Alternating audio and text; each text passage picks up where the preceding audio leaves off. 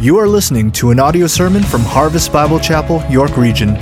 For more information, visit harvestyorkregion.ca. Jesus is risen, and that makes all of the difference in the world. You get your Bibles out this morning and turn to John chapter 20. If you don't have one, there's one in the rack in front of you there, and we're going to turn to John chapter 20 and to take a look at Jesus' first appearance at the tomb. And that's an amazing story, amazing true story. And we want to focus today on what Christ has done and what he's accomplished and why the resurrection is so important to us. 2 or 3 weeks ago, Sue and I had the privilege of going to see the movie Risen.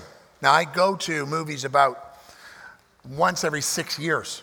And so we went and saw this one, and I actually recommend movies about once every 12 years, which means this will be the first one I've ever recommended to you to go and see. It's a fiction. It's a story of the perspective of the resurrection, which is true. The fiction part is that it's through the eyes of a Roman soldier. And pretty accurate, though, pretty significant, and an amazing movie. You should go and see it. But the point of all of that is, in the movie Risen, the Roman soldier is confronted with the possibility of the resurrection and the implications of it. And in the movie, he is asked the question, and the question is, what frightens you? And his answer was, being wrong and wagering eternity on it. Being wrong and wagering eternity on it. See, the resurrection of Jesus Christ makes all of the difference in the world. And if you get it wrong, you're wagering eternity. You're wagering separation from God. You're literally wagering hell on the resurrection of Jesus Christ. And so it's an important day. It's a significant day. Today is a day where we hoot and we holler and we celebrate because Jesus Christ is alive. And so you got your Bibles open by now, I trust. I want you to stand with me if you would. We want to honor God as we read his word. And I'm going to read from chapter 20, starting at verse 1. Now, on the first day of the week, Mary Magdalene came to the tomb early while it was still dark and saw that the stone had been taken away from the tomb. And so she ran and went to Simon Peter and the other disciple, the one whom Jesus loved, and said to them, "They have taken the Lord out of the tomb, and we do not know where they have laid him."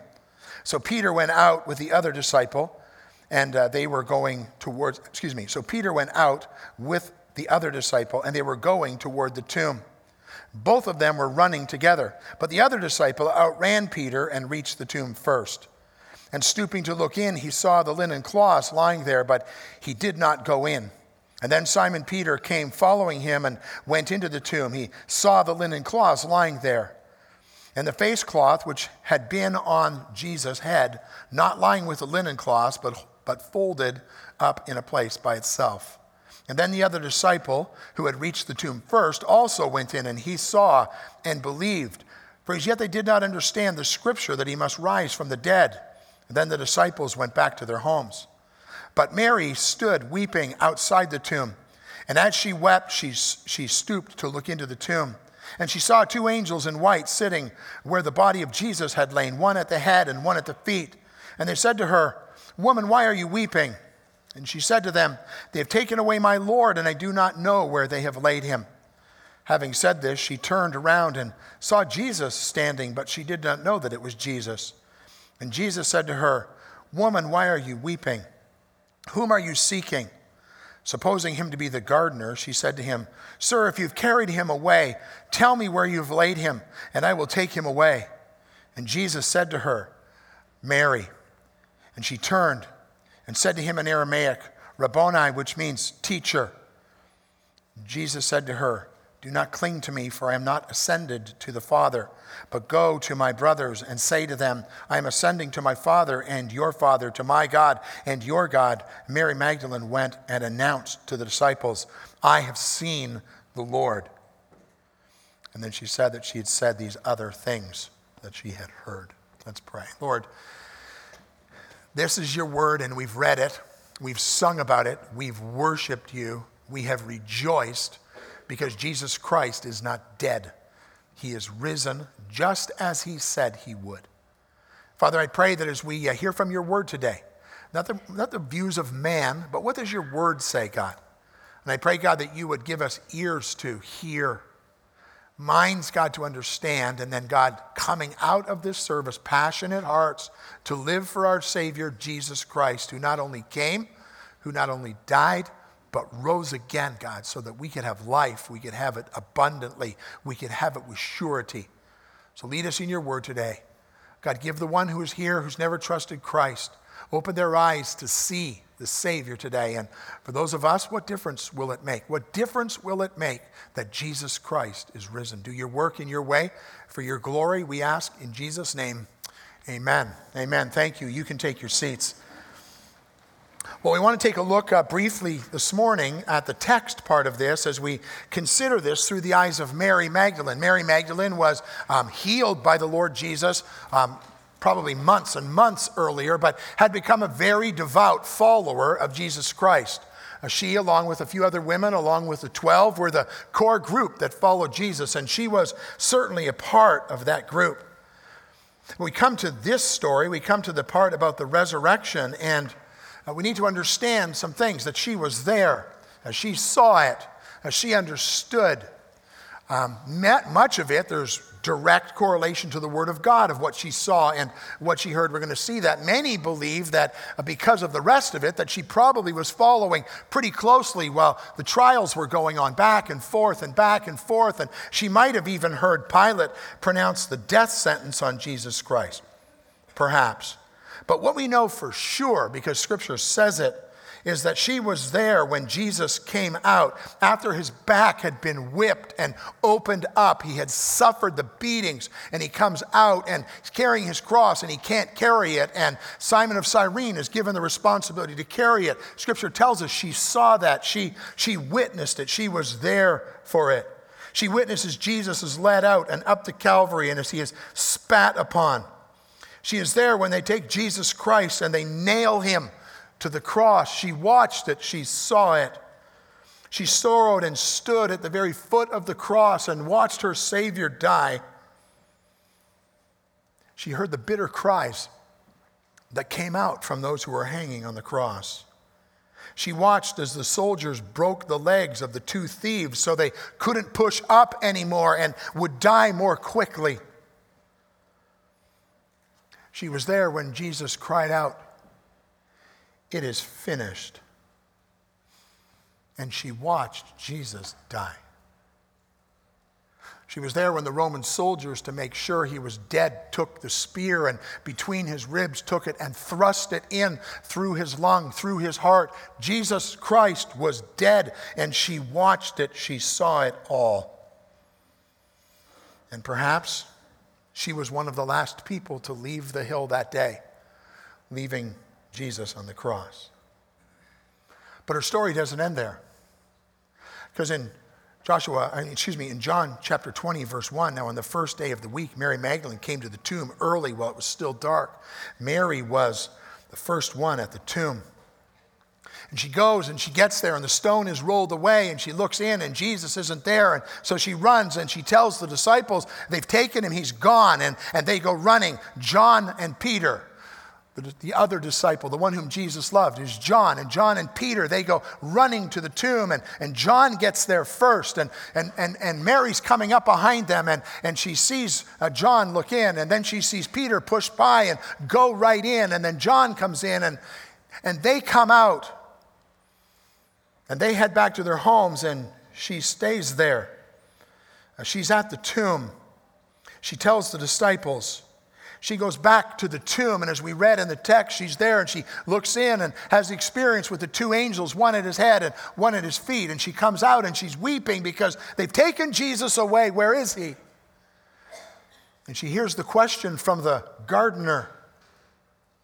Where have you taken him so that I can take him? She'd gone to anoint him. And then Jesus says one word. He says, Mary. And she looks up and she sees Jesus Christ risen from the dead. And the text that we read finishes with, and Mary went and announced to the disciples, I have seen the Lord. Sue and I had the privilege to be in Israel 3 years ago. We had the privilege to be at the spot where they believe is the tomb that Jesus Christ rose from. While we were there, we were having communion. And we got these little cups that were there, and we had communion while we were there. And I remember that day so vividly. We were there, and we were focused on communion. We'd been singing some worship songs. And as I was having communion, the cup and the little cracker, I looked over and I could see the tomb. And there was nobody in it because it was empty. And I was a mess. Sue's like, what's wrong with you? And just the overwhelming sense of having the cup and the cracker representing his blood and his body, and realizing that Jesus Christ is not dead, he is risen. It makes all of the difference in the world. It makes all of the difference for every one of us in this room. And Mary was there. Mary was the first person that Jesus was revealed to after his resurrection. But as we said on Good Friday, we say today, but why? But why is this so important? Why is this so critical? Now, there are many proofs about the resurrection. There are many proofs in Scripture. There are proofs outside of Scripture as well. But there are many proofs. We have Mary in the garden, and we have her coming to the tomb and seeing Jesus. We have Jesus appear to the disciples in the upper room. We have Jesus appearing to the two men on the road to Emmaus. We have Jesus after Thomas had doubted. Remember, he appears to Thomas. We have Jesus coming, and he appears to them in Galilee. We have Jesus coming on the beach when he reinstates Peter after Peter's denied him 3 times, and the Lord comes and, Peter, do you love me? Peter, do you love me? Peter, do you love me? And each time, go and feed my sheep, go and feed my sheep, go and feed my sheep. And so the doubter, Thomas, his doubt is taken away. And the one who needed to be restored is restored because Jesus Christ is alive. The book of Corinthians, it says James, who was the brother of Jesus Christ, who had rejected him all through his life. After his resurrection, he sees the resurrected Jesus Christ. He becomes a follower of Jesus. And in Corinthians, Paul says there were 500 more people who saw him. 500. Paul's like, hey, and if you don't believe, they're still around. There's a bunch of them that are still alive. You go and ask them. You go and ask them if Jesus was risen from the dead. And then Paul's testimony itself is an amazing testimony of the resurrection of Jesus Christ. Paul was a Pharisee. Paul hated Jesus. Paul hated the followers of Jesus Christ. He was consenting to Christians being put to death. And he meets Jesus on the road to Damascus, and he is saved. Lots of proof that Jesus Christ was risen. But why? What's the significance of the resurrection? The good news of Jesus Christ's resurrection for us is so critical as we move forward. If Jesus Christ only died, then he wasn't who he said he was. He didn't do what he said that he would do. And so today, for a few minutes, I want to take a look at 5 reasons that the resurrection is critical. 5 reasons that what you've been cheering about, hooping and hollering about, why we did all of this work, why is that critical? Here's the first one. It was part of God's plan. It was part of God's plan. The concept of a resurrection wasn't new in the New Testament. We're going to see that in a minute. But back in the book of Job, in Job chapter 14, it says, if a man die, shall he live again? And then in Job 19, 25 and 26, for I know that my Redeemer lives and that he will stand. And so Job understood there was going to be a resurrection. The resurrection was part of God's plan. It was part of God's salvation plan. In 1 Peter 1:3, it says, blessed be the God and Father of our Lord Jesus Christ. According to his great mercy, God's great mercy, he has caused us to be born again to a living hope through the resurrection of Jesus Christ from the dead. In Romans 6, verses 3 and 4, do you not know that all of us who have been baptized into Christ Jesus were baptized into his death? We were buried, therefore, with him by baptism into death, in order that just as Christ was raised from the dead by the glory of the Father, we too might walk in newness of life. What separates Christianity from every religion on the face of the earth is that the Savior rose from the dead and he is alive. He didn't die and go away. He's alive. He is risen. We had the privilege in this service to watch 3 baptisms. 3 baptisms. Why did they do that? Well, there's a sense of obedience in that for sure, but there's the reality of identifying with Jesus Christ. Identifying with Jesus Christ in what? In his death, his burial, and his resurrection. And that was the picture of 3 amazing stories of God's goodness and God's faithfulness and God's grace poured out. It was God's plan, not only that Jesus would die, but that he would rise from the dead. Another critical reason for the resurrection is it shows his sovereign power. It shows the sovereign power of Jesus Christ. He has the power to defeat death and the grave. If he can't defeat death and the grave, he is not God, but he did. He is God. He is divine. Before his death, Jesus said, "Destroy this temple, and in 3 days I will raise it up." In John 11:25, it said, Jesus said to her, "I am the resurrection and the life. Whoever believes in me, though he die, yet shall he live." I love this quote. The resurrection means that the cross was the payment and the empty tomb is the receipt, the proof that though it may have looked like he died on a cross like a common criminal, he actually died as a sinless man out of love and self-sacrifice to bear the guilt of our sin. Jesus' death on the cross was the payment, but the resurrection was the receipt, showing that the payment had been perfect in the sight of God the Father. In Romans 1:4 it says, "And it was declared to be the Son of God in power according to the Spirit of holiness by his resurrection from the dead, Jesus Christ our Lord." The resurrection is critical. It shows that Jesus Christ was God, risen from the dead. Well, what else? Well, here's another thing that's critical. Without it, without the resurrection, this book is useless. Without the resurrection, this book is a waste of your time because it's filled with lies. It's not true. But the resurrection is true, and Jesus fulfilled the things that were found in it. When I was the director of Conference Center, I had a man who used to come and speak for me there. His name was Charles Wagner. He's gone to be with the Lord. But he used to talk about the New Testament in the Old Testament. And he used to say, the new is in the old concealed. The old is in the new revealed. In other words, what happens we see in the New Testament is concealed in the Old Testament. You didn't understand it until you have the New Testament. In the Old Testament is revealed in the New Testament. Now here's an illustration of it as it relates to the resurrection, because without it, this is a waste of our time. In Psalm 16, verses 8 to 11, it says, "I have set the Lord always before me, because he is at my right hand. I shall not be shaken. Therefore my heart is glad and my whole being rejoices. My flesh also dwells secure. For you will not abandon my soul to Sheol or Hades, or let your Holy One see corruption.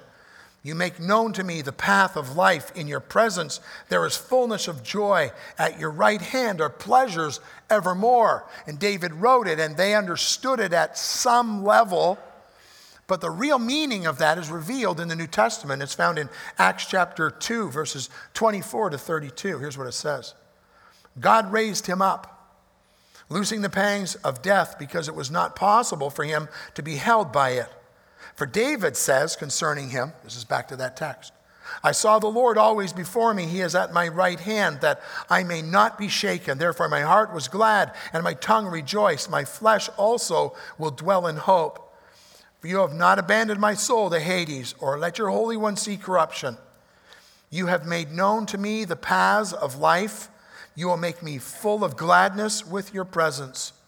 Then he goes on, he says this, brothers, I may say to you with confidence about the patriarch David that he both died and he was buried, and his tomb is with us today.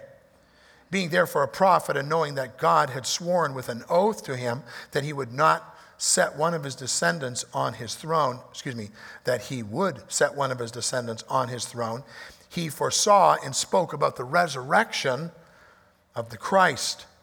And he was not abandoned to Hades, nor did his flesh see corruption. This Jesus God raised up, and of that we are all witnesses. It's critical that the resurrection happened, because without it, our scriptures fail. But Jesus Christ is risen. He is risen from the dead. Here's the fourth thing. Without it, your faith is futile. Without it, your faith is futile. We're wasting our time. Probably 500 people in the room in this service. You wasted your time coming here today. If Jesus is not risen from the dead, your faith is futile. In 1 Corinthians 15, 12 to 17, it says, now if Christ is proclaimed as raised from the dead, how come some of you say that there is no resurrection of the dead? But if there is no resurrection of the dead, then not even Christ has been raised. And if Christ has not been raised, then our preaching is in vain, and your faith is in vain. We are even found to be misrepresenting God, because we testified about God that he raised Christ, whom he did not raise, if it is true that the dead are not raised. For if the dead are not raised, not even Christ has been raised. And if Christ has not been raised, your faith is futile, and you are still in your sin. If Christ is not raised from the dead, you are still in your sin, and there's nothing you can do about it. There's no hope for us, there's no assurance for us, and there's nothing. But he is raised from the dead. We've heard the evidences. Go back and listen to last year's message from 1 Corinthians 15. We took the text and we talked about it, and all of the evidences of the fact that Jesus Christ is raised from the dead. It's critical, because if he's not raised from the dead, your faith, it's futile. It's futile. But Hebrews 7:25 says, consequently, he's able to save to the uttermost those who draw near to God through him, since he always lives to make intercession for us. My faith in Jesus Christ is not futile. My faith in Jesus Christ is founded because of the work that he did. Hey, you don't get saved by the resurrection. You don't get saved by the resurrection. You get saved by the work on the cross. You don't get saved by what happened on Sunday. You get saved by understanding that Jesus Christ came. He died on a cross. He suffered. He hung there. He bled there. He shed his blood for your sin. And you put your faith and trust in Jesus Christ, and you're saved. You don't get saved by the resurrection. What's the resurrection? We already read it. The resurrection is the receipt. It's the proof that Jesus was who he says he was. He did what he said he would do. Without the resurrection, your faith is futile. And without the resurrection, there's no hope. There's no hope. If Jesus Christ is not raised from the dead, we have no hope of eternal life. We have no hope of standing before God and him saying, well done, good and faithful servant, because without the resurrection, the work on the cross was not complete, because Jesus wasn't who he said he was. But because of the resurrection, there's great hope, and Jesus sits at the right hand of God making intercession for us. And I have hope. Here's the hope, that I'm going to stand before God one day. And he's going to say, Paul, why should I let you into my heaven? I'm going to say, because of him. Because of Jesus Christ. Because of what he's done. He is my hope. He is my satisfaction. Everything I have is dependent upon what he has done.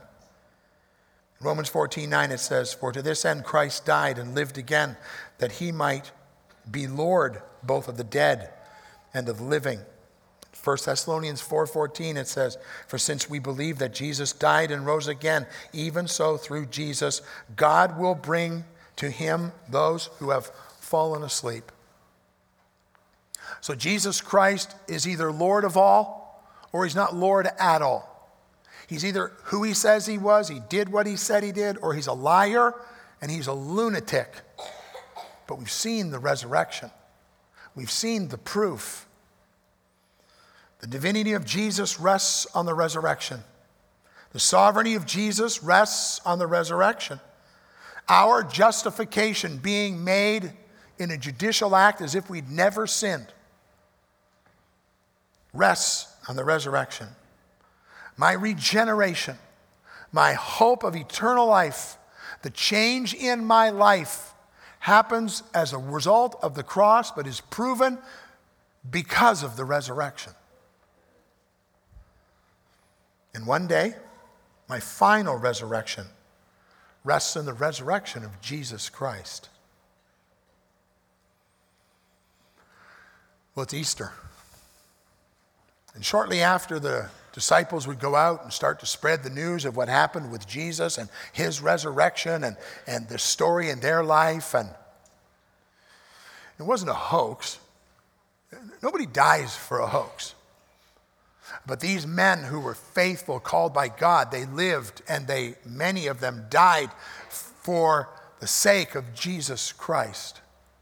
There's a great passage in Acts chapter 5. It's the only place I'm going to ask you to turn. So I turn to Acts chapter 5, verses 29 to 39. Here's what it says. But Peter and the apostles answered, "We must obey God rather than men." You've heard that verse before. Lots of people quote it. I got to obey God more than I got to obey man, right? That's usually where we stop. But listen to the rest of it. "The God of our father raised Jesus, whom you killed by hanging him on a tree. God exalted him at his right hand as a leader and a savior to give repentance to Israel and forgiveness of sins. And we are witnesses of these things, and so is the Holy Spirit, whom God has given to those who obey him." So they're being challenged, they're before the religious leaders, and they're being called out. And the story goes on. Here's what it says. "And when they heard this, they were enraged, and they wanted to kill them. But a Pharisee in the council named Gamaliel, a teacher of the law, held in honor by all the people, stood up and gave orders to put the men outside for a little while. And then he said to the men, 'Men of Israel, take care about what you're about to do with these men. For before these days, Theudas rose up, claiming to be somebody, and a number of men, about 400, joined him. He was killed, and all who followed him were dispersed, and it came to nothing. After him, Judas the Galilean rose up in the days of the census and drew away some of the people after him. He too perished, and all who followed him were scattered. So in the present case, I tell you, keep away from these men and let them alone. For if this plan or this undertaking is of a man, it will fail. But if it is of God, you will not be able to overthrow them. You might even be found opposing God.' So they took his advice." If it wasn't true, if it was a hoax, it would have died. And Jesus is gone, just like the other guys. The followers would be scattered, and it would go nowhere. But also in the book of Acts, it talks about these that have turned the world upside down have come here also. Because Jesus Christ is risen. That's the difference. The receipt is in our hand. And here we are 2,000 years later, worshiping the resurrected Savior, Jesus Christ, the Lord. Well, so what? So what? What should frighten you? Just as the Roman soldier was asked in the movie, what should frighten you? And the answer is being wrong and wagering eternity on it. Being wrong and wagering eternity on it. See, Jesus Christ, he died for your sin. There's nothing you could do. Sin separated us from God back from the garden. We understand there was nothing we could do. We couldn't fix it. All the Old Testament, all of world religion is trying to, how do we get right with God? How do we get back with God? And And God sent his son, Jesus Christ. Jesus said in John 14, I am the way, the truth, and the life. No man comes to the Father except through me. There's only one way to God, and it's through Jesus Christ. It's through what he did. He came. He was the sacrifice. Your sin separated you from God, and you couldn't fix it, and you didn't earn it, and you couldn't possibly deserve heaven, and therefore God sent his son to be the right and righteous payment, the satisfaction of God's wrath for us, and he hung on a cross. And he rose again as the receipt that he was who he said he was, and he did what he said he would do. And so what do we do? What do we do to get this? What do we do to receive this gift? We believe on the Lord Jesus Christ, the Bible says, and you will be saved. The wages of sin is death, but the gift from God is eternal life. See, we're all there trying to earn our way, trying to get our way to God. And God's going, you can't do that. It's a gift. You can't possibly do anything about this. I have made it possible for you through Jesus Christ. All you can do to be saved is believe on the Lord Jesus Christ, and you will be saved. If you're here today and you've never done that, that offer is available for you. What Christ did for you on Good Friday and proved it was all true on Easter Sunday, that gift is available to you. And you believe, and you will receive eternal life through Jesus Christ the Lord. Well, what about the rest of us? Many of us in the room, probably most of us in the room, have already made that commitment to Jesus Christ. Well, Good Friday and Easter Sunday, they leave you never the same. They leave you never the same.